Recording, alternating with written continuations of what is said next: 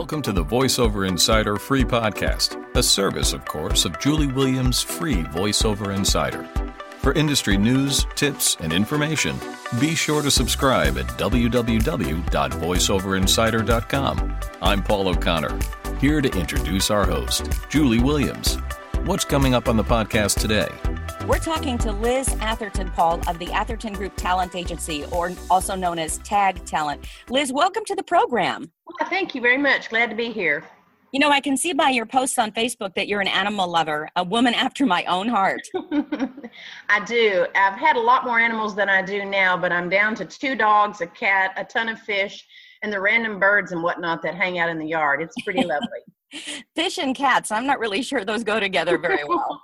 Well, they're protected by an aquarium wall. It's all good. Okay, good. Well, tell us a little bit about what the Atherton Group does. Are you a full-service talent agency or voiceover specific? No, we are a full-service agency, but we're boutique. We represent actors for movies and film, and we represent voices for the same.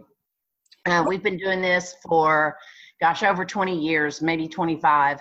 Started the business a long time ago with a partner. She has since moved on to do other things, and I am here with a bunch of good people still on the team, at the helm. What requirements do you have for representation of voiceover talent? I know a lot of our listeners are wanting to know that. And we've got everything from, the top New York and LA talent listening to this to the person who's thinking, I've always been told I have a good voice. Well, then I'm probably representing some of the people that are listening, which is pretty awesome.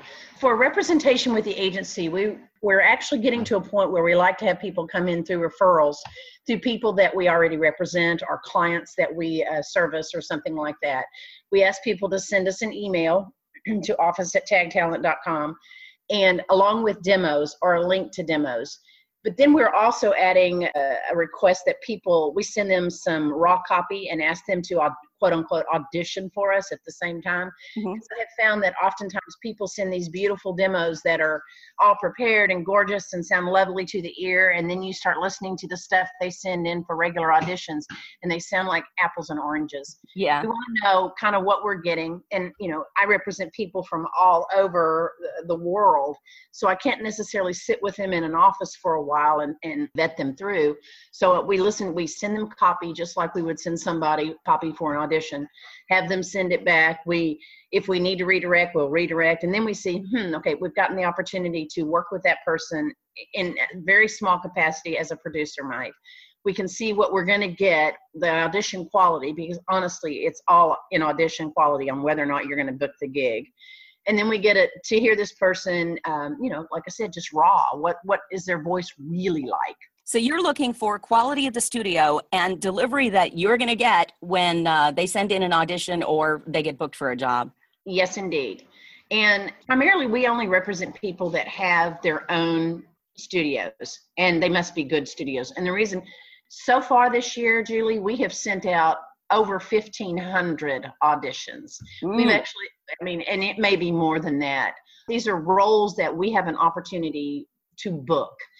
We've been accused of being, which is kind of interesting, a clearinghouse, and we're not. We literally get invited to participate in those auditions, and I compliment the people that we currently rep for those broad opportunities. But we get invited to participate. We send out the auditions. We do handpick on occasion, but we kind of rely on our actors. We'll say, look, this audition, we give them a short set at the top. This audition is for XYZ. They're looking for a female 30 to 40. If you meet the specs, awesome. If you don't meet the specs, feel free to just let it go. We don't require that they reach in and let us know that they are or are not going to participate. That would just become an email nightmare. We do get asked our feedback on occasion from our specific actors, and we give it, but we try to listen to each and every audition that comes through, and we try to package it in such a way, because when that audition is opened up on the other end by the producer or the casting director or whoever it is that's looking to hire a talent, we want them to feel like they are getting a class act from TAG. Do you ever choose or are you ever told to select 10 talents or something like that you have the best chance of landing the gig? Every day. Okay, so how do you choose? If someone is marketing themselves to you and you know them well, as opposed to maybe some of your other talent that aren't connecting with you? Do they have a better chance of being among the top selected? No, we sit there and we listen to every one of them. Everybody has a good day, everybody has a bad day. We always sneak in a few more than they ask for. Sometimes we sneak in more than a few. I seek forgiveness as opposed to permission from the producers. Don't tell anybody. Okay. Just thousands, but aside from that. That's our secret. But we listen to every one of them, and we listen to them with our eye on the specs, our eye on the breakdown. And it's not just me. There's 3 of us that go through and listen to these. Okay, so what you're doing is you're listening to the auditions that you sent out to, say, every female or something, and choosing the top however many plus to submit based on what you feel about their auditions, if it's a good day or a bad day for them, how well they fit the part, etc. Yes, but understand that when people say only submit your top 10, that is probably more of a cattle call than it is someone specifically looking for this agency and maybe 1 or 2 or 3 other agencies. Uh-huh. Typically, and this is my understanding of why people are doing that. If you're going through a program like VoiceBank is charging that producer for every audition, or for a bandwidth of, say, 300 megabytes or 600, whatever. And if that producer starts receiving thousands of auditions, they're going to pop that number real quick. Oh. And once they pop that number, then they have to start paying for it. So if they're sending out a wide net, then they don't want that wide net to make them, break the budget with just listening to auditions. So they're trying to say, okay, I want to spread a wide net, and I want this wide net to only bring in the top, the creme de la creme from each of these agencies. And that is my understanding as to why I'm sure people will argue with me that there's other reasons, and fair enough. But working with VoiceBank, then, the agents don't just go and look for a posting of auditions like maybe on a pay-to-play. They're actually invited to each one? Yes. We get invited for every audition we send out. We do not go seek it out. Is there any advice you can give about audition submissions, for example, slate or not to slate? And if you do, at the beginning or the end, or how do you like it with your talent? That's my secret weapon. So I kind of like to keep that close, but I think sometimes within the audition, the producer is looking for a specific way. Just a little tidbit that might help you. Imagine you're the producer sitting in a booth with your earphones on, listening to, let's say 150 people say, oh yes, it's real. That's not true copy, but you get what I'm saying. Yeah. So you've gotten to number 16 and you're over it. You are over it, but you've still got another 144 that you need to listen to, right? Because you're popping along and you're listening to these. Wouldn't it be nice if every once in a while, and don't everybody go out and do this every time, otherwise it becomes ill-effective. But you heard one that says, yeah, I know, I'm number 75, but give me a shot. Just something that perks the producer up. As for slate, keep in mind that your file that is being received by the casting director has your name in it, and it has our name in it. So slating is good, but if you're going to slate at the beginning, make it a fun slate. Hi, I'm Liz Atherton with TAG. I don't need you to advertise me. I'm good. Hi, I'm Liz Atherton. Or, whatever. I'm not a voiceover artist, clearly. I just rep them. But if you're going to slate, make it an interesting slate. I don't know. For me, I'm not a big slate lover, but sometimes they like them to be done. Pat Fraley had an interesting idea. I usually just submit one take, and if that's not what they like, unless my take is very different from their instructions, and then I'll do two. But for the most part, I feel it, I do it, and if I'm not right for the job, I'm really not right for the job. And let it go. Yes, exactly. Bo Weaver told me one time, you do the job or you do the audition, and then you don't think about it, and when the check comes in, it's a present from the postman.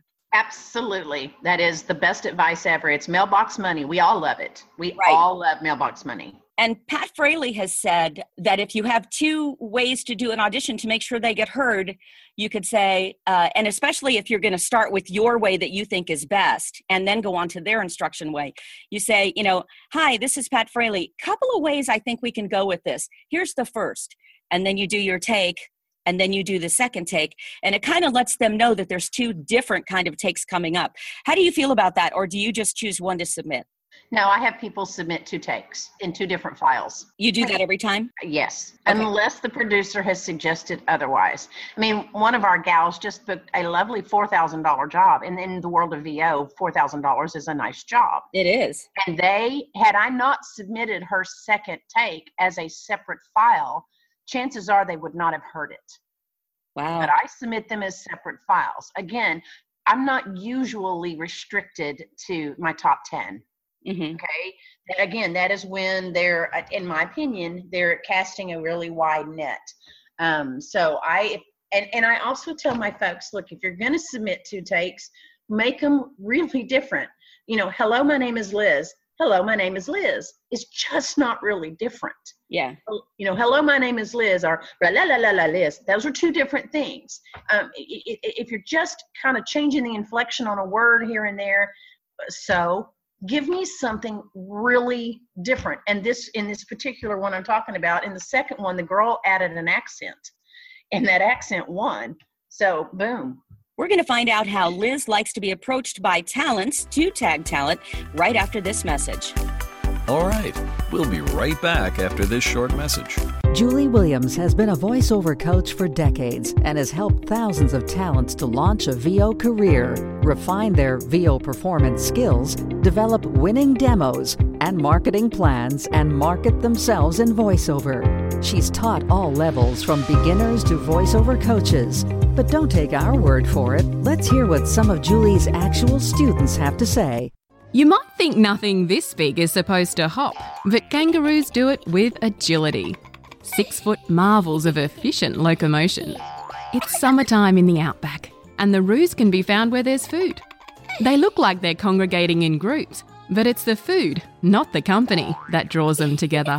Looking at Element 10, the EMD has been issued for the service in Segment 5, while in Element 11, the EMD has been issued for the SSR Elements 7 and 8. Let's take a closer look at how things work in the Innovation Centre. This is Ben. Ben and his project team have just moved into the Innovation Centre. In the morning, Ben and his team conduct a workshop. The project area can be rearranged according to the project team's specific requirements, enabling quick, effective and uncomplicated teamwork. Australia's largest city, Sydney, with arguably the most stunning harbour in the world, with the Sydney Harbour Bridge and the iconic sails of the Sydney Opera House. On a beautifully clear day, that scene will literally take your breath away. Hi, I'm Jen. In my first year of voiceover, I got over 30 jobs, and I give Julie a huge amount of credit for that. Julie's way of teaching is very methodical and nurturing. Rather than just hearing a read, then lumping me with a whole lot of different feedback, Julie honed in on one skill at a time. This made it easier for me to remember what I was learning and build it into my voiceover toolbox. Other voiceover coaches may point you to their own success in the business as a reason that you should learn from them. And I'm not saying that Julie doesn't have this, she does. But success as a voice talent doesn't necessarily make someone a great teacher. And Julie is a great teacher. She has a gift for teaching. She taught me how to bring emotion and my own personality to a script. And I know that this is what's helped me to stand out and win all the auditions that I have. So if you're thinking about voiceover coaching, you can't go wrong with Julie. Julie isn't just a teacher who teaches during your time together. She's a coach who guides you through every step of your career according to your specific needs. You can find out more about Julie Williams Coaching at juliewilliamscoaches.com or by emailing her directly at julie@juliewilliamscoaches.com. And now, a few final words from Julie and her guest. We're talking to Liz Atherton of the Atherton Group Talent Agency, also known as TAG. Getting back to slating, Liz, we're told that we have 7 seconds to capture their attention. Now, if we're slating, that takes 4 to 5 seconds of it. Does that minimize our chances of them listening to our audition? I mean, it's just common sense. Again, I go back to why I'm not a big fan of slate. Imagine if you have a slate out there, it's your normal voice. It's not the voice that you've prepared for this audition, or it's not the read that you have in mind. It's your normal, hey, my name is Liz. Yeah, you've wasted, not necessarily wasted, but that person can say, hey, my name is done next. And remember, they've got 100 or 200 of your files, not your files in general, to audition with. Yeah. They're done. Okay, so imagine you're that producer again, but remember that producer is just a human being like you. And doing voiceover, you have listened to your fair share of files. What you want to hear on the other end is something that's ready to go. If you're going to have to spend a lot of time just telling who you are in that, I think that's a waste of your valuable voice, unless they've requested it. I'm giving away my trade secrets here, but jump in. Just jump in. And if you have two really distinctive files, three really distinctive reads, jump in 2 or 3 times. I have people that are some of my big bookers that still put them all in one file. That's awesome. And when they do, they start at the beginning and they say, hey, my name is Liz Atherton, 3 takes. So the person knows they've got 3 takes coming. And again, the people that I rep that typically do that are the consummate professional. They've done this a long time, and their 3 takes are 3 distinctive reads. You know, I had a Los Angeles agent that said to slate at the end so that it didn't take up their time. But you know what my feeling about slating is? I mean, I always did that because that's what she wanted. But my feeling about slating is, number one, the 7-second rule. And secondly, they don't care who I am unless they want to book me. Exactly. I guess I'm not the only one that tells their talent to slate at the end. Darn, I thought I was on top of things there.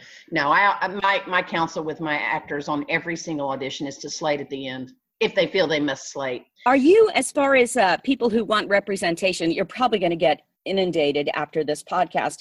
We've had 25,000 plus listens so far. Thousands will be listening to this. Are you always accepting submissions in case you get a great talent you don't know about, mostly by referral, I know, or do you accept talents only at specific times when you're short or you need a specific type? No, my door is always open, always. I mean, a talent agency is as good as their fresh talent and as their experienced talent. I mean, today, for example, and I'm getting off track a little, but it was kind of really very, very cool. So I was going through the mail this morning and making deposits and writing checks. And I got to write 3 checks to people that I've never written checks to before. So that's their first time to book with TAG. Boom, way exciting. 2 of them have been with me for several years. They have been submitting like a rock star for several years, and they hit. You never know. You just never know what that person on the other end of that file is going to resonate with. You just don't. And so the same thing with new talent. So, you know, one of my guys that I wrote a check to, literally, he has been with me at least 10 years. 10 years. Wow. And now I rep him on camera as well. But, you know, I could almost say the same argument with him because the right project is going to come along. But this actor does not get daunted. He still submits. He still has this just delightful attitude, and he still goes. You're not like a lot of big talent agencies where you'll drop the talent if they don't book within a certain time frame. No. If I love you, I love you. Now, there are times we part ways, and, you know, life goes on for both of us. People have legitimate reasons. I have legitimate reasons. But no, if you don't book with me, again, that's just because your niche hasn't had its time to shine. When you hear a great talent, how much does the fact that maybe you have 2 or 3 other talents, 5 other talents that sound just like him or her play into your decision whether or not to represent them? Well, I doubt I have anybody that sounds exactly like somebody else. I do have some that sound close. And that's usually with the announcery voice that, hello, I can sell this movie for you. You know, oftentimes people jump into what they believe is the selling voice for that kind of project. I listen, and if it's something I wouldn't mind listening to again and again, even if I have 2 or 3 people that I don't mind listening to again and again, you just never know when it's going to be right on the other end. And, you know, I know voiceover is incredibly competitive. Matter of fact, I consider it the most competitive of all genres. In these days, anybody can, you know, yank out a beautiful closet and a nice microphone and sound pretty awesome. But you just never know what that producer is going to hear. My roster isn't really huge. It looks huge, but I have probably anywhere from 30 to 60 people actually fit a particular spec, and that would be men and women on any given audition that I send out. And on those 30 to 60, I may have 10 to 20 that actually submit. I think submitting 10 to 20 reads for a particular role is not egregious. I think it's appropriate. Unless, of course, they've asked me to only submit 5 or 10, and then it becomes hard. So in terms of my agency, we're always looking for a new voice. I mean, some people get, they've been trying to do that voiceover for years and years, and they've never booked it. We loved what we heard when we signed them. We've continued to have a relationship with them, but they've then decided this isn't what they want to do. And boom, I have a slot open. How well do you get to know each talent, given the fact that you do have a roster? I know some of them really well, and then some of them not so well. We have 3 agents in my office that work with voiceover. So somebody else might know somebody a lot better than I will know them. But, we kind of try to be human with our VO. We send fun auditions. We make our auditions that go out something fun to read. I know along the way we've kind of angered some people. They say, well, that's silly, or that's whatever. So be it. That's what you get when you get tagged. We're human. When we have things that go on with the office that are personal, if it's something that's going to affect our work, we let our people know. I mean, I'm a human being. You are a human being. That VO sitting in Iceland is a human being. That VO sitting in Santa Barbara is a human being. Yes, we're talking in our world through a microphone, or right now you and I are talking through, computers or whatever the case may be. The person on the other end is still a human being, and we want you to feel valued. We try to get to Los Angeles a couple of times a year, and we're starting to plan our Christmas event as we speak now here in Austin, so that we can, continue to put a face with a name. But I can't tell you honestly that I know every time somebody's, got a headache, but I can tell you that I know them by name. We talk on occasion, especially when there's a booking. We're their biggest cheerleader, and we really are their biggest cheerleader. This is not just a facade we put on. And we just try our best to give a human element to the thing called agenting. When is the Christmas event? We haven't picked our date yet. Last year we had an ugly sweater party, and I literally was texting with my guys right before you and I started our conversation, my guys being the agents, saying, what day are we going to pick? Let's do this. I wasn't sure we were going to be able to, because we've had some things going on at the office, personal things where people have been out for a little bit. But we were picking a day to have our 2nd annual ugly sweater party. And it's fun. People come. We usually have it at a local, watering hole, and we all wear our ugly sweaters, and we just chat. We kind of have a rule that we're not going to chat about work. I don't need to hear about I know about your career, but we're here just to be, hey, how are you? What's going on? We had a similar event in LA. Gosh, this was crazy. In July, the whole team and I went out to LA, and we had this event, and we got to the place where we had arranged it weeks ahead of time, and we had a snafu, and they didn't have a place for us. And here we had 100 people in line plus, and nowhere to go. And we found another watering hole that was so much fun that we all just kind of had a walk to that was about 6 blocks away. And we marched ourselves over there, and the party went on. But, we still, all of us can reflect back to that party, and it was just a good idea. So how do you like to be approached by talent seeking representation? You said you like them to be referred. But I do take cold calls or cold submissions. If you go to our website, tagtalent.com, on there is a button that says connect, and on there are instructions. But in general, if you're wanting to be represented for voiceover, I need you to send me your resume. I want to see what you've done. I want to make sure that you have experience. I'm really not looking for people that have not been hired as a VO. It's not that they won't come along the way. They will, and we'll give them that shot. But our roster is so experienced right now, I think you would just get lost among the mayhem. Yeah. But we want them to send us their resume and their demos. I want to listen, or link to their website where I can go listen to their demos. Clearly, I want to hear who it is. And then if we have an interest, then we'll give you a buzz. We'll kind of have a one-on-one conversation with you and see how we like you. And again, we do, at that point, we then kick into sending them copy for them to read and us to see if we really like you. And then we move forward. Do you ever represent somebody who doesn't have a professionally produced demo? Either they have a schlock demo they did at home, or maybe they don't even have a voiceover demo? Yeah. I don't think so. I mean, I can certainly be wrong, but what's the point? If you don't have a demo, then I don't think you're ready. Whether it's professionally produced by you or with a really great team behind you, whatever I'm listening to is going to help me make that decision whether or not I'm going to rep you. So if it sounds like minutia, then it probably won't get a call from us. Right. Is there anything that you'd like to add? I don't know of anything other than just to keep in mind, again, we're all humans on the other end of the world, or the other end of the mic, or the other end of the computer.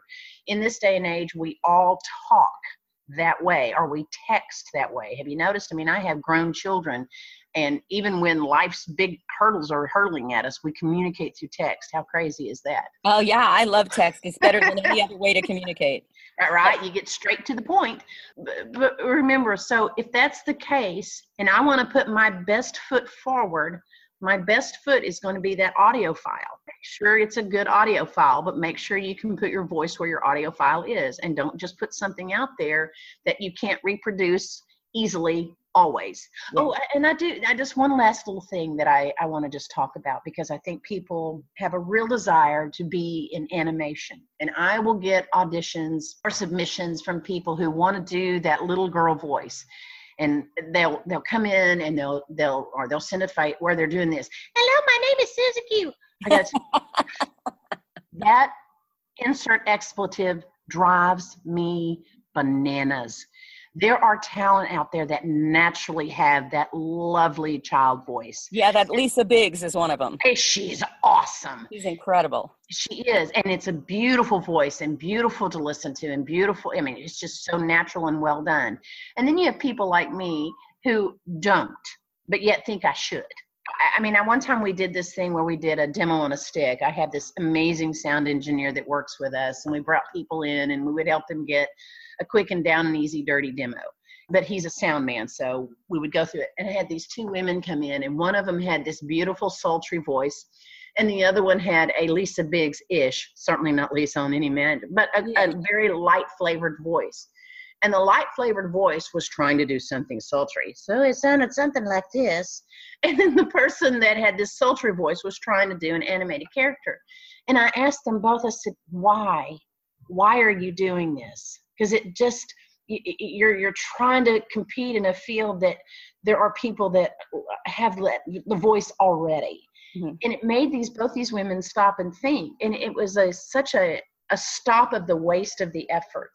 You know, unless you have it and it comes naturally, and even if it's something that's not a natural voice to you, don't try to do it. Really home in on the voice that's you. Start there. Get that Liz voice. Get that Julie voice. Get it good. Get it really, really good. Get it booked good. Then start expanding your horizons. And maybe you've got that Julie 2 voice or Liz 2 voice or whatever it is. But get those voices so you can refer to them and they become part of your voice personality bank. So they're strong and recallable, but after you get your original voice down pat. We've been talking to Liz Atherton of Tag Talent. Thank you, Liz, so much for joining us. My pleasure. I enjoyed it. Thank you so much. And we'll talk to you again next week. We're glad you were able to join us today. Feel free to email Julie with any questions at julie@juliewilliamscoaches.com. We'd like to thank our editor, Morning Joy Lynn, who can be reached at morningjoy@voeditor.com. And of course, thank you for listening. Till next time, I'm Paul O'Connor, along with Julie Williams, wishing you prosperity in all you do.